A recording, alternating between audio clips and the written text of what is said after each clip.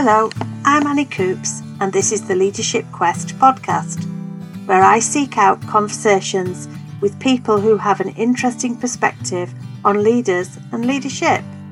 So much has changed since these were recorded, but they're still brilliant insights.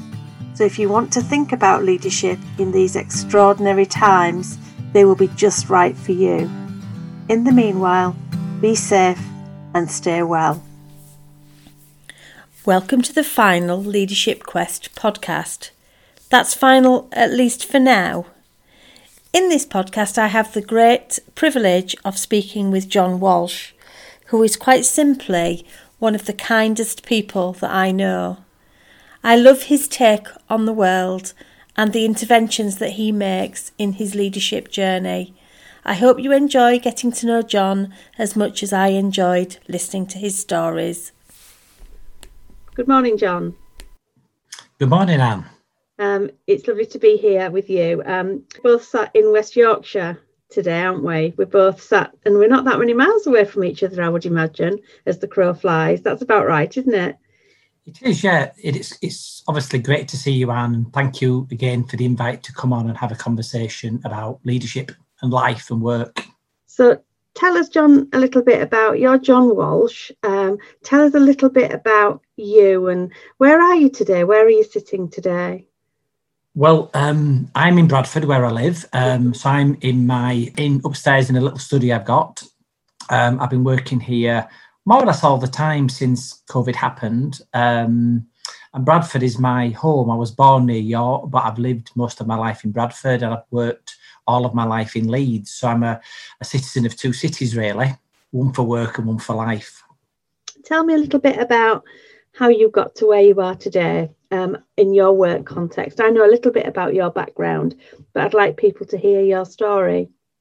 Okay, so maybe the best place to start would be 1994, and I was doing some postgraduate studies at Leeds University, and I was working in sales, telesales in Bradford, which was actually, looking back on it, one of the happiest jobs I've had in terms of team morale and laughter. I mean, I'm not sure I sold very much, but certainly in terms of team morale and laughter, it was a great place to work. And one day the phone went and a friend of mine who was working in a hostel in Leeds rang me up and said, a colleague's going on sabbatical for 9 months. Would you be interested in having their role for 9 months? And I said, oh, yeah, that sounds great. So he arranged an interview with the manager, and I went for this interview with the manager. And he was a really nice guy, and he interviewed me for 20 minutes and said, yeah, that's great. Can you come in next week to start some shifts? Now, obviously, I look back now and I'm thinking there was no references. I don't know if there's any security checks or anything, So anyway, I said, yeah, that's great. And I walked outside, Anne, and I thought, great, I've got this new role for 9 months. And suddenly anxiety just hit me. And I thought, what have I just agreed to do? I thought, I've just agreed to come work in a hostel with people with mental health problems, who are homeless, who've got alcohol problems. And I thought, I've agreed to do this. And I'm totally out of my depth here. And I thought, what have I done? And then suddenly I thought what Mark had said, the manager, he said to me, I'll ring you next week and offer you some shifts. And I thought, I know what I'll do. I'll just really politely turn him down when he rings up and says, I can't do it. And suddenly the anxiety just flew away and I was fine. About a week later, the phone went and it was Mark. And Mark said, can you come in, John, for some shifts tomorrow? And I said, yes, I can. And then we said, okay, thank you. And I put the phone down. And I don't know from this day to that why I said yes. Maybe I was having a bad day. Maybe work wasn't doing too well. I wasn't selling much. But I said yes. And I put the phone down and I thought, why have I done this? What have I done? And I just thought I couldn't get out of it. And I probably didn't have enough confidence then to ring him back and say I can't do it. And the way I'm wired, I thought I can't not turn up. I have to do it. So I don't think I slept much that night. And I got on the bus to Leeds and I went. It was just awful. It was like, I've never been to prison, but it was like a journey to prison, like the Shawshank Redemption without any redemption. So I got there and I met this lovely team and I met these people who were living there. And the first few days were just like acclimatization and meeting people. And I found I could do it. And I stayed there 9 months and I didn't want to leave. And I suppose there's something there about how we have to sometimes not let fear stop us doing stuff and somehow find a way through. And towards the end of it, I remember getting the local paper, the Yorkshire Evening Post, every Thursday looking for work. And one day I got it and it was literally like there's an advert in one of the corners of the paper for a primary healthcare team for the homeless that had just been set up and they were looking for support workers. And this advert literally lit up. Now, I'm sure it didn't. I'm sure it was in my mind rather than on the page. And I thought, oh, so I applied for the job, and I got this job as one of the support workers, the client support worker, working with people who were homeless in Leeds. And then I joined that team on January the 16th, 1995. And it's really interesting. I don't remember dates that well, but I do remember these dates.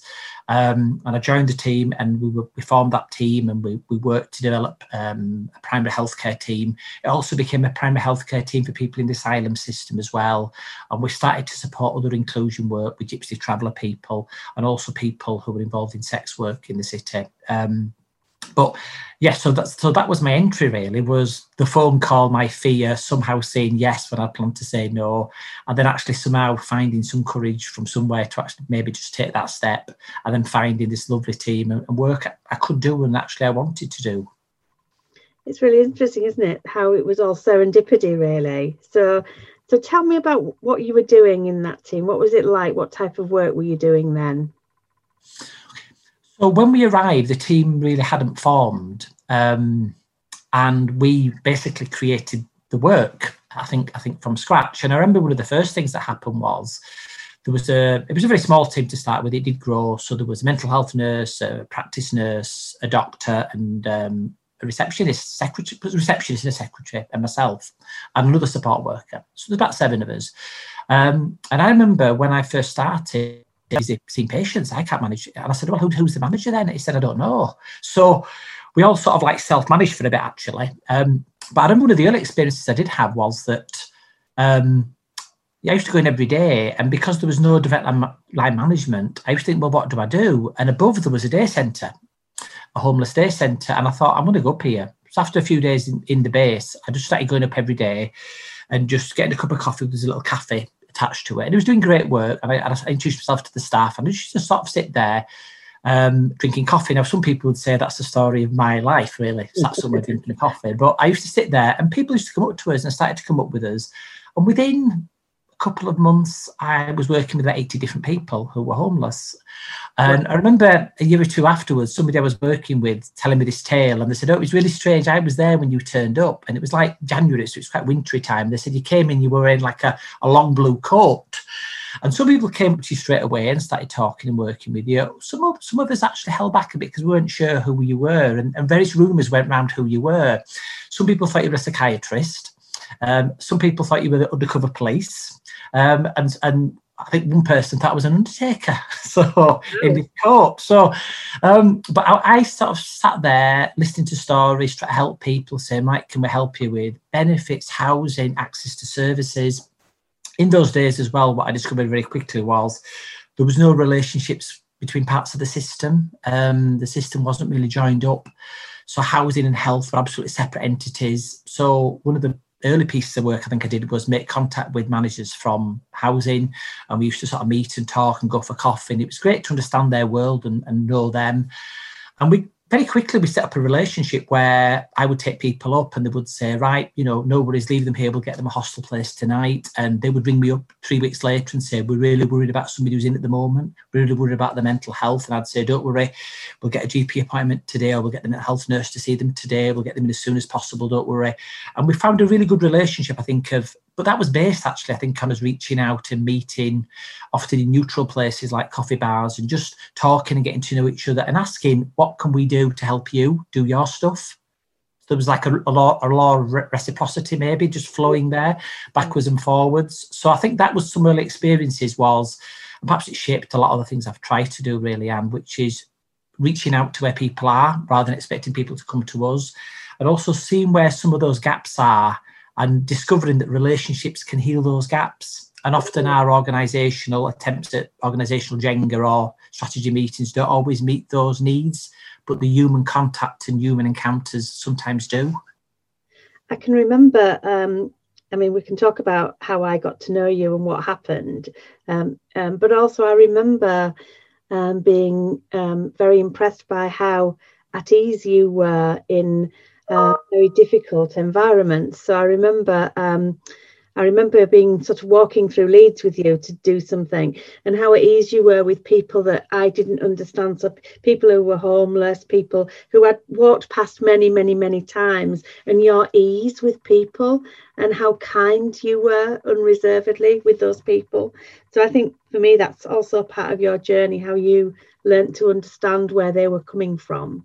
So I remember meeting you. I can remember that I was told that I should meet this guy called John Walsh, and that he ran was part of the health service for the people who had no home in Leeds, and that's how we met. And we also usefully deployed our social media presence, didn't we, John, at the time? Can you remember what happened? I can remember. I think the link was that I'd met a good friend of ours, Maxine Craig, by then. And I met Maxine. I spoke at a conference, an OD conference. A good colleague had asked me to speak at this OD conference with him, and I did. And Maxine was there, and we met over a cup of coffee, and we kept in touch, and we started to sort of write blogs together. And I wasn't on Twitter then or social media, but I used to look and I used to see comments. And I think you'd asked about, is John on Twitter? And I think Maxine said no.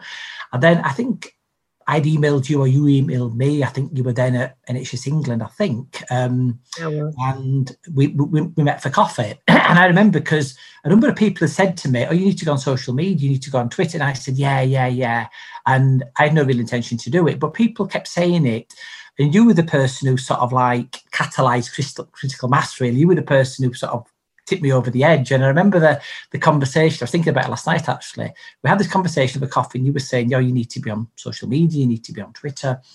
And I was saying, yeah. And for some reason, I don't know what you did, Anne. You did something, some sort of Jedi mind trick, because I ended up saying, I'll do it this weekend, Anne. I'll do it this weekend. Maybe it was a good coaching conversation from you, but I agreed to do it that weekend. And I remember we met on a Thursday or a Friday. I think it was a Thursday.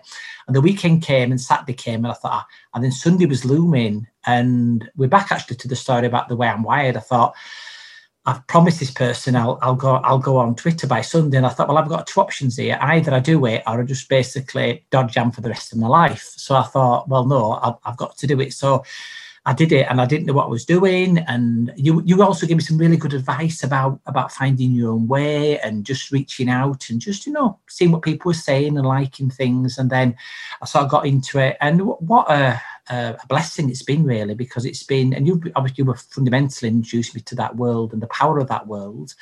And meeting people I never would have met, and work that came from that, and connections that came from that, and great relationships that came from that. So you were somebody who really sort of lit the fire there in a sort of non-arsome way. And you really did tip me over. And I think without you, because people had said to me before, so seeds have been planted, but you were the person who'd really sort of just, and I don't know what you did, because I remember saying, right, by weekend I'll go on. And I did. And then there was a period of weeks where I just wasn't sure what was going on.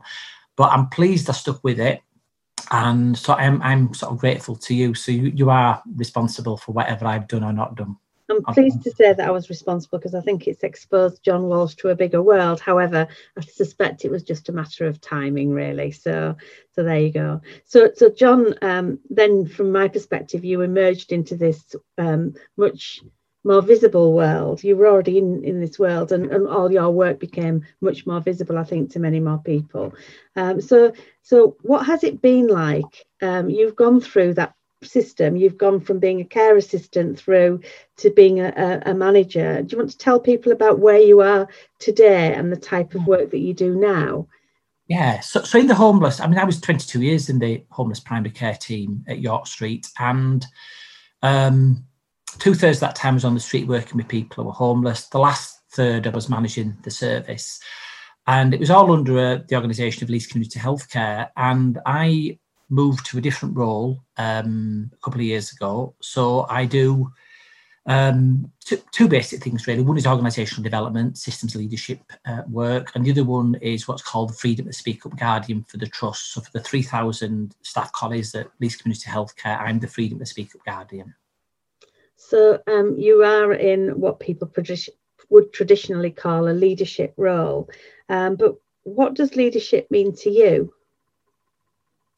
Right, that's a great question, Anne. I think two thoughts come to mind. I think I'm convinced that we probably made a mistake in conflating management and leadership. And a sort of simple explanation to me is that management's about processes and systems and running systems and processes, which are really important and key. But leadership's about people and how we work with people and how we listen and help people see and grow. So I would say a leader is somebody who helps somebody to see and grow. And I think a big influence on me was hearing Rob Webster talk about leadership from every seat. And I remember it really resonated with me, this idea that leadership from every seat should be that everyone can make a difference, everyone can stand with the person next to them and support them and help them to see and grow. And I think that, that still stays with me. And I still talk about leadership from every seat in the sense that wherever we are, we can engage with people, inspire people, support people, stand in solidarity with people.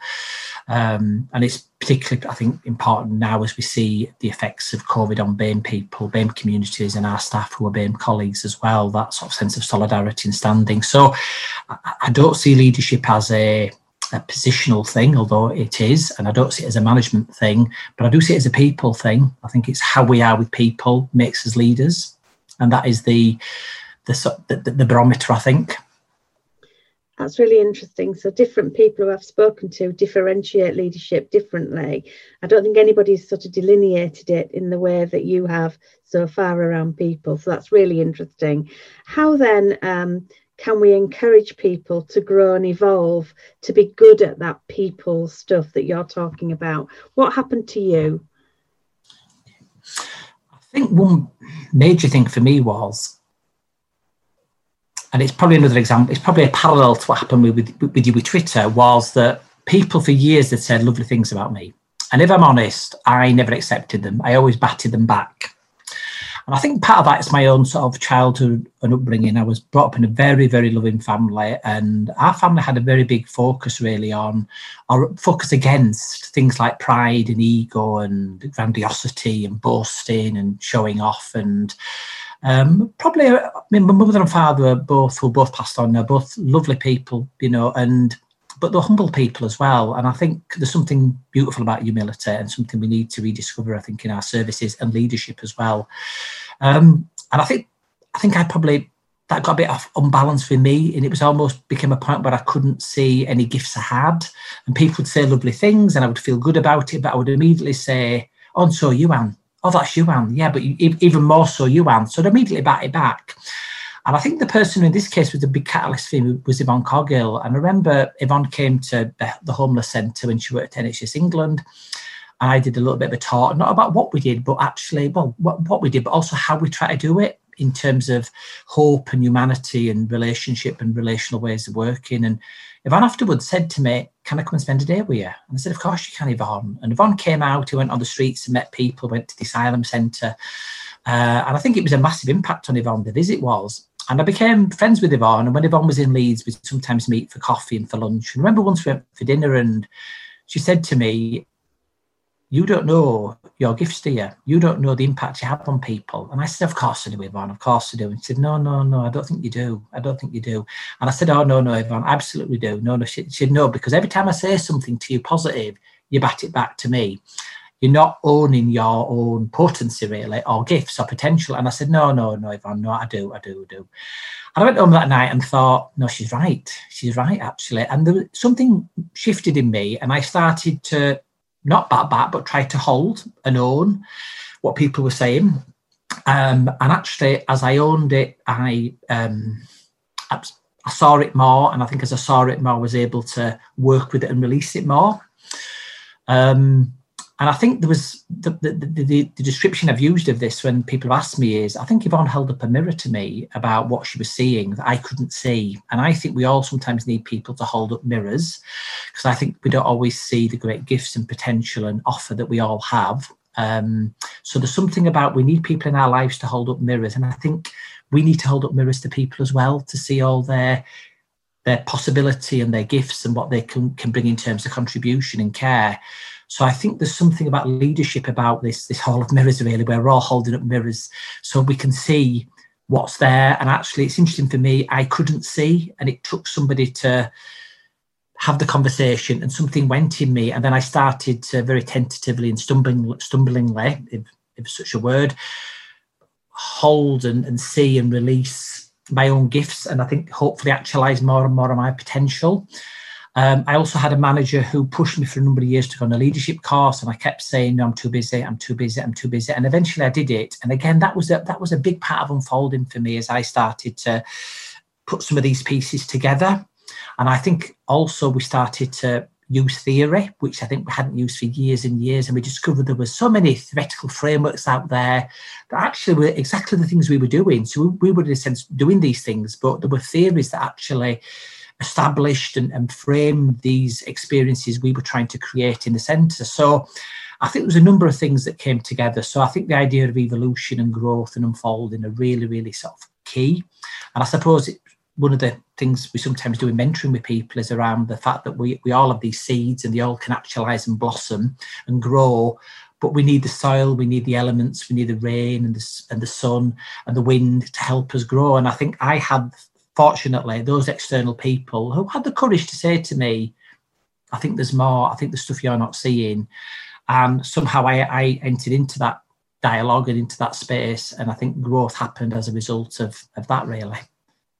That's a lovely story, and I really like the idea that in order to help people to grow as leaders or indeed as people, I guess, holding up a mirror in a sensitive and humble way, because Yvonne's very humble actually, is a very lovely thing and talented thing to be able to do, and we should all practice doing that perhaps a little bit more.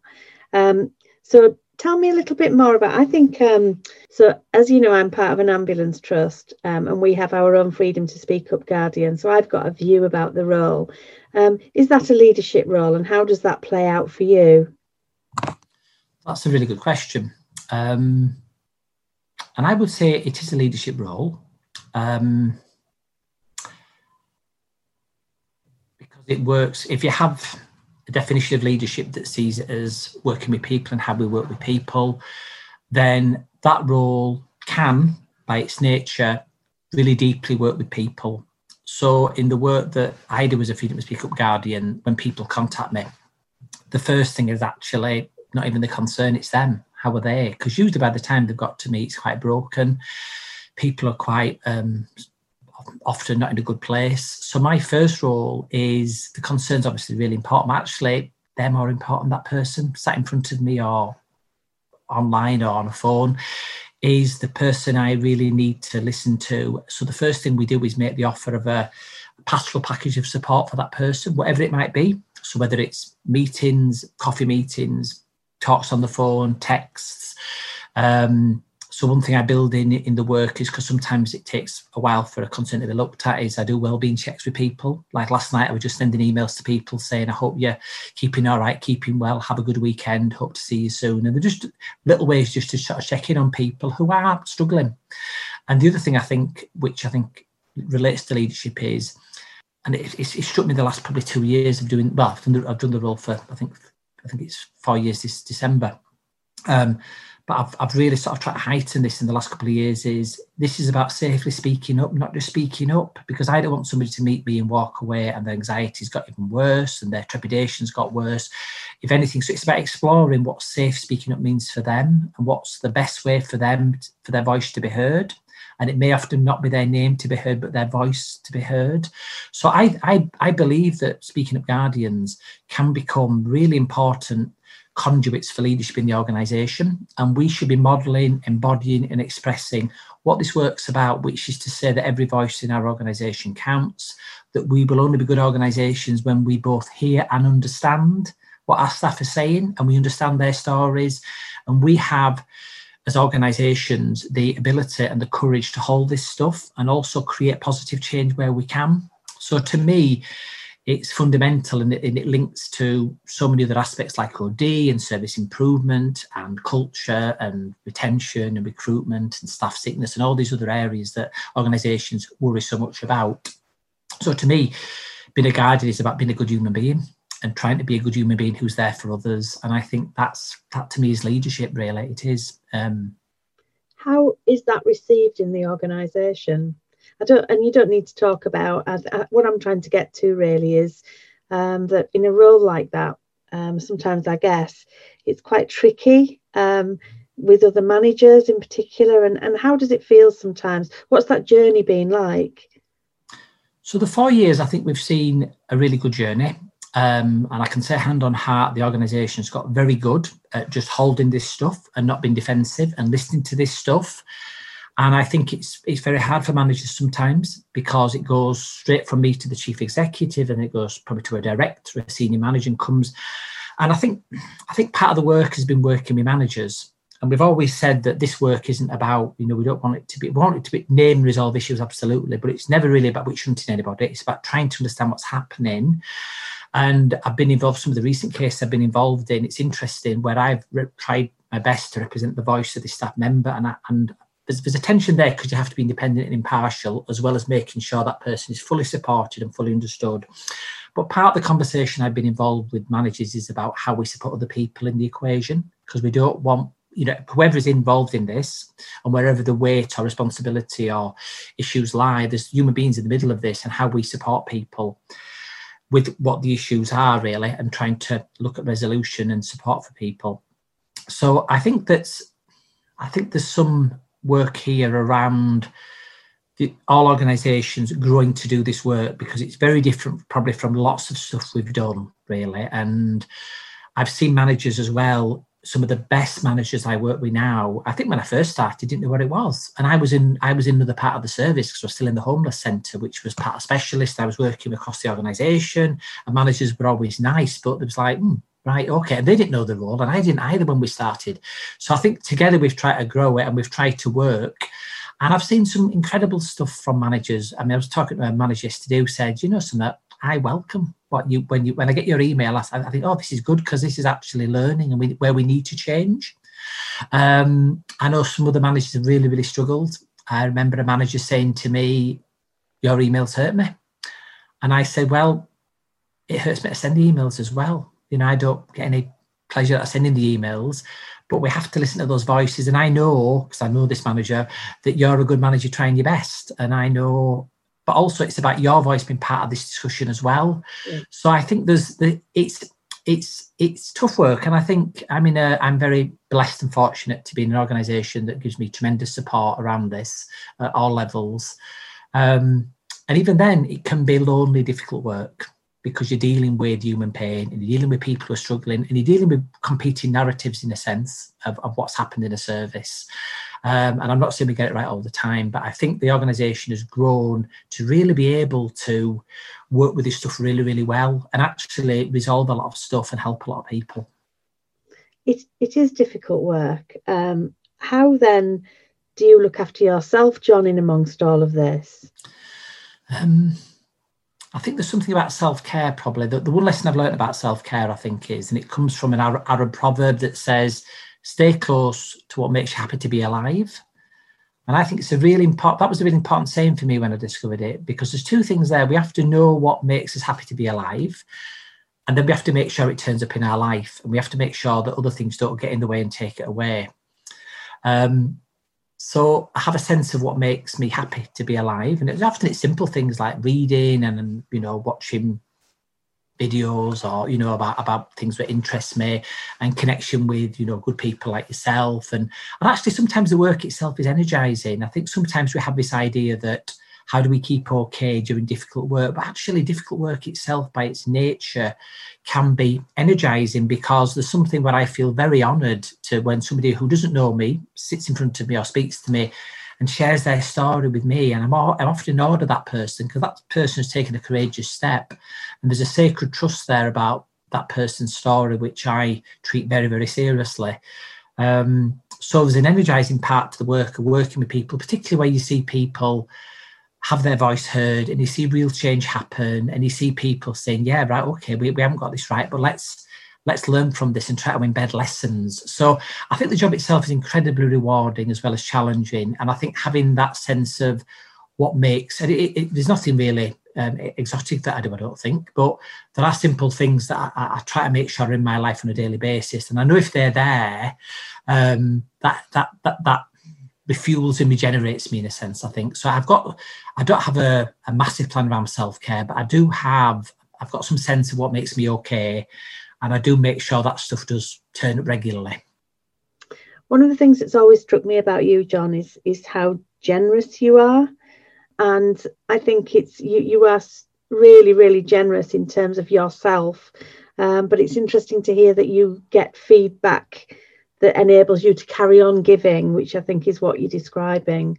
So that's really interesting. So we're in the middle of we're towards the end of 2020, and we're both at home again working. And you said earlier on that a lot of your work is about connectedness, actually. And your story from when you very first started working in care was about you stitching up the gaps between people and systems through yourself, really, through people and communication. And your story about sitting in the cafe was about people and communication and being present. What's that like now when you can't get out there on the streets, in the rooms with other people? How are you managing that?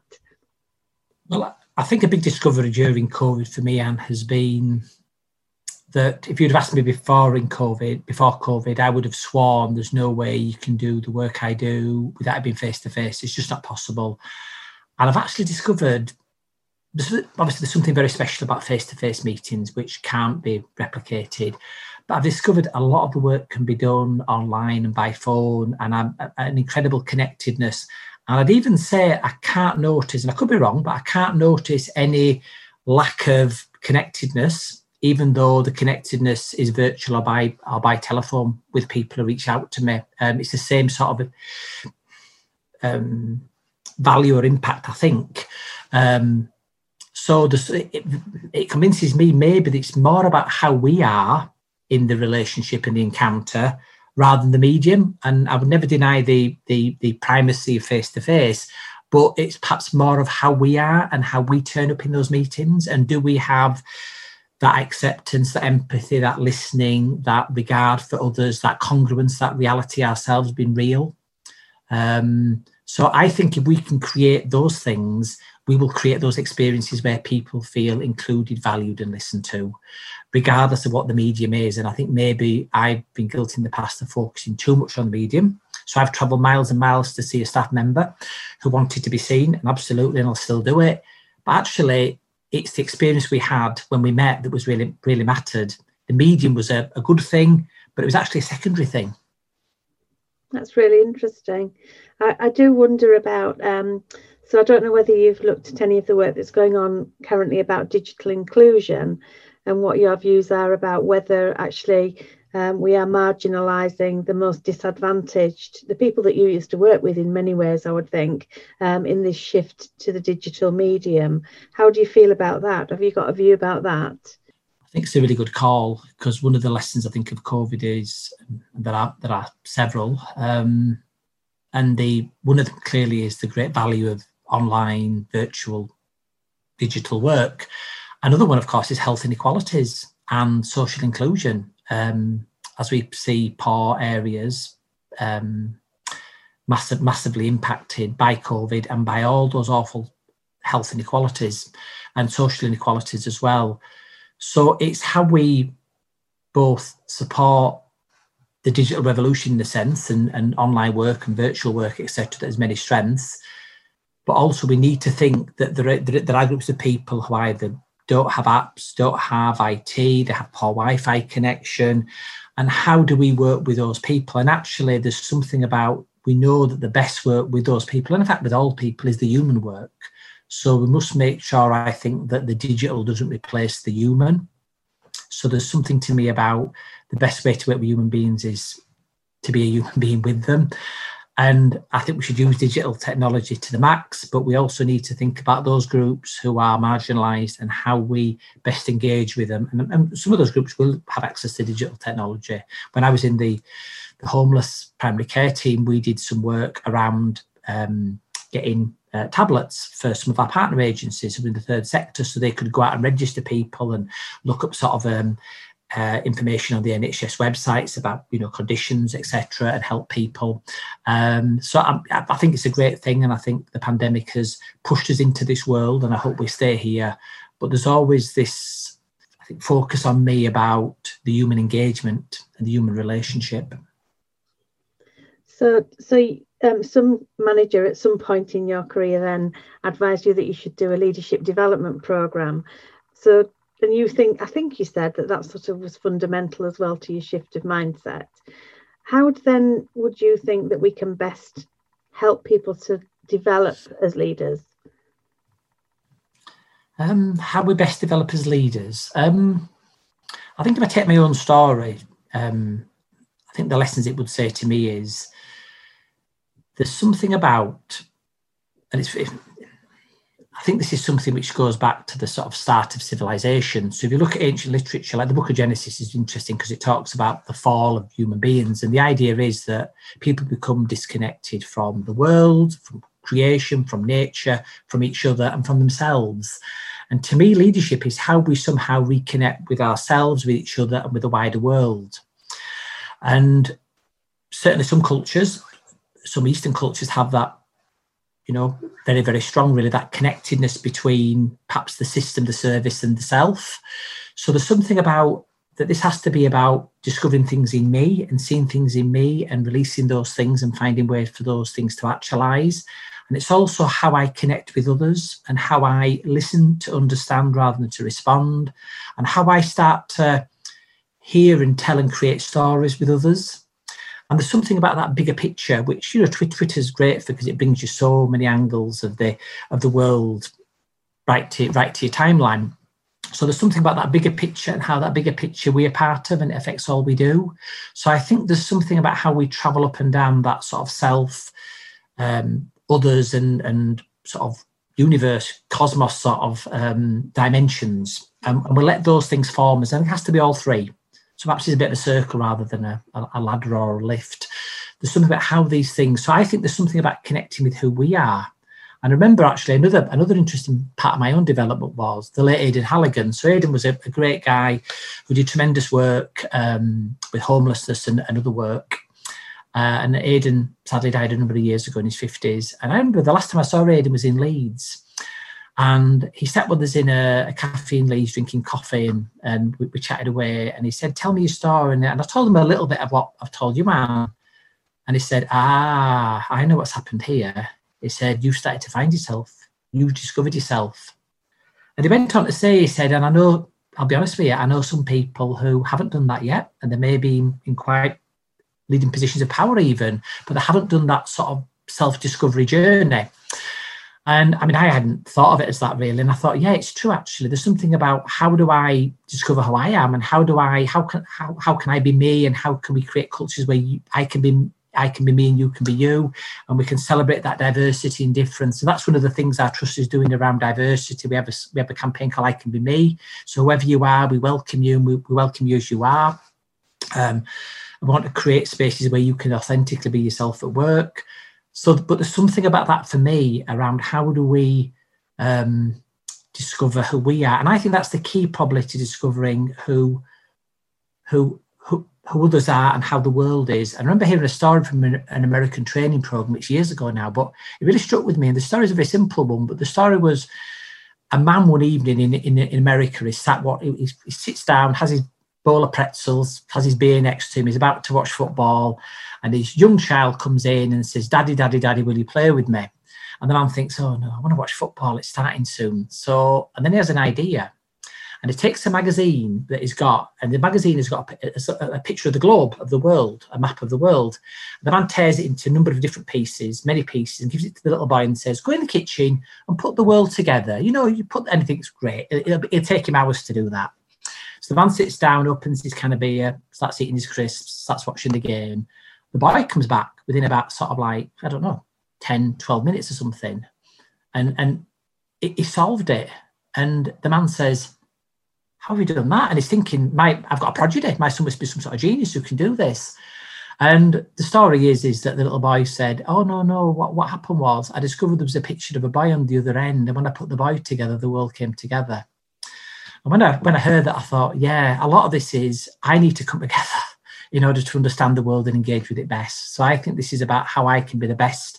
That's one thing I've got control of. How can I be the best person for myself and others every day? And if I can do that, hopefully I can be of help to somebody, and hopefully that's what leadership's about. I think it's about how we come together, how we integrate in order to work best with others.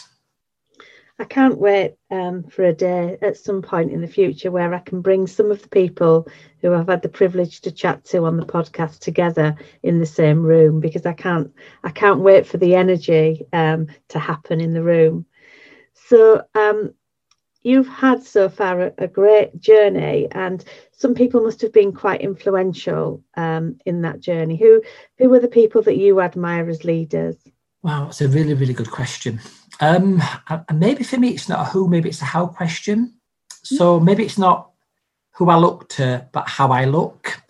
And I think there's two schools of understanding, I'd say, about leaders. So one school says, these are the guys over here, these are the gurus, these are the people you go to them and they will give you the gems of knowledge and wisdom, and you'll come away and do your best with them. And you probably won't do very well, but you can go back to them and read their books, go to their seminars, look at their Twitter profiles or whatever.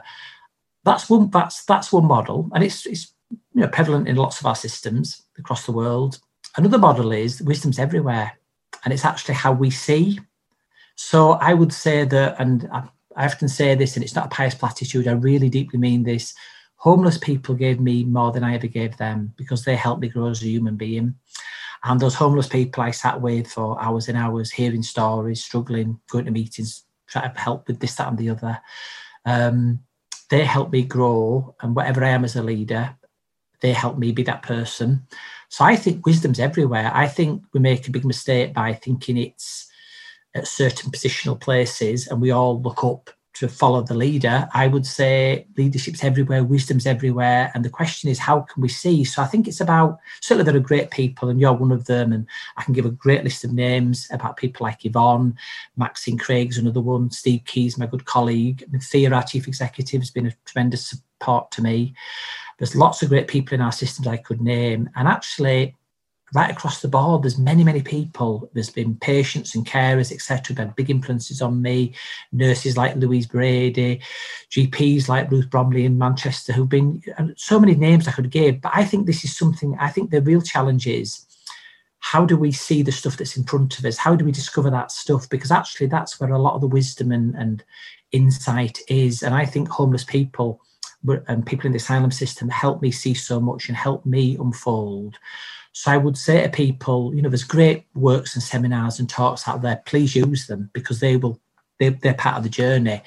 But there's something in our own environments about how we can learn and where we can learn from. So I would say the question for me is, it's how we see and where we learn from. And I remember once being at a big NHS event, and it was interesting. I was in a coffee queue.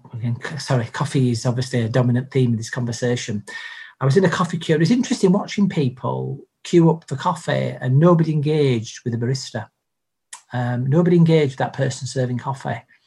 And I thought that's really interesting. And I'm not saying maybe those people had loads on their plates. Maybe their heads were full of worries, and that's the problem. And I've been there as well. So, but it was interesting. Here was a person serving and there was no human engagement. That person could have been a coffee machine for all it was worth, really. So I would say, and they may have heard a story or received something from that person which was really needed for them at that minute. So I think that openness to everything, and to be open to be taught by whoever's in front of us. So, and I remember years ago hearing the phrase, all teach, all learn. And I thought, wow, it was like Rob's phrase about least for every seat. When I heard somebody say that, and it was a meeting in London that Yvonne Coggle did, actually, where I first heard it. And I thought, wow. And I remember scribbling it down. And I thought, that means we're all teachers, we're all learners, we're all students. None of us have got the hat or the magic cape. We're all in this together. We're all struggling together, and we all bring something to the party, to the feast. So sorry, I don't think I've answered your question, but you have answered the question. You have, and I think it's a very humbling thing to think about as well. It comes back to your point about humility. You are a very humble man, John, and a very special person. I think young people who are learning and starting out on their new journey, and older, more mature people in the system, could do worse than to follow your advice, I think. And I guess it's fairly obvious the skills that they need to do that, which are listening more carefully, engaging, and those things that you're particularly good at, really. we're coming towards the end, and you know that I'm trying to explore all of these areas of leadership. It's a really messy map, actually, so as you might expect, but who would you suggest that I spoke to? Who would you suggest that I had a conversation with? Well, some of the people you've already spoke to. My colleague Steve Keys would be a good man to speak to, because Steve's an organisational psychologist. Steve has done some great work in developing systems leadership. And I'm often interested in how we define things. And I think, again, there's two models of systems leadership. I think there's a model that says systems leadership is about leaders in systems working better together. And of course it is. And there's a model we try to evolve in Leeds, which is systems leadership is about people. So the system leadership events we have bring together people from right across the system. It's a bit of a diagonal slice. So we have service users in the room, we have third sector, community groups, faith communities, NHS, all in the room for 2 days to think, what sort of system can we be and should we be? And it's also externally focused. So we'll often say, really sorry if you've come for a badge or a certificate or a hat, we haven't got any.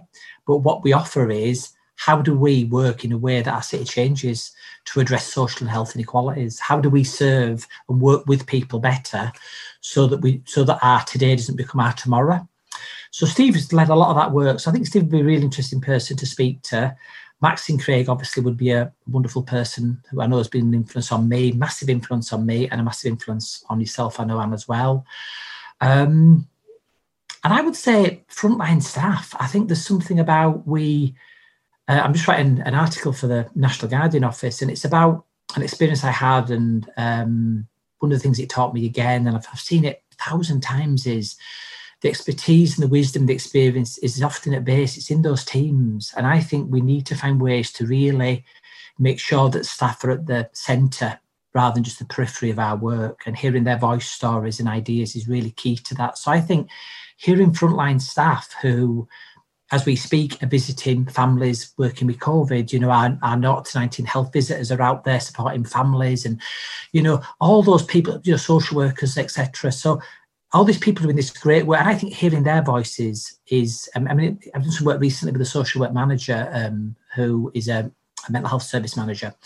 And again, that venerable tradition of critical thinking in social work, we've got so much to learn from that. And it's great because she has really kept up her learning, and she tells me about all the stuff she's reading and studying and things, and that sort of that critical engagement with work and life, I think, is so important. And I think social care does really challenges and teaches there. So I think somebody from the social work world, but I think people from third sector, of course, as well. But I think that frontline experience is so important. And actually, some of those people are often never seen as leaders, and these are people who are leading change and leading care on the ground now as we speak. I interviewed Elaine Maxwell recently, and she talks about the importance of wisdom. I think wisdom, you've used that word quite a few times, actually. I think how we use wisdom as people is a really important thing too. So finally, John, I'm pretty sure people will want to look you up once they've listened to this. How will they find you? So my Twitter handle is John Walsh 88, at John Walsh 88. I'm happy to give people my email. It's a really, really easy one at the NHS. I've been here for a millennia, so there's no numbers. It's just John with a H .Walsh at nhs.net. That's wonderful. And it's been a really lovely start to my day today, having a wonderful chat with you. Thank you so much for your time. And thank you, Anne, and thank you for the work you're doing here, because I think you're creating a space for people to discover or perhaps rediscover what leadership is, and hearing voices, and I'm sure it's helping people across our system. So a big thank you to you. I hope you enjoyed the podcast. If you'd like to comment, please tweet me. I'm at Annie Coops, or leave a comment on leadershipquest.net. We'd love to hear from you and love to hear your thoughts on the topics that we're discussing.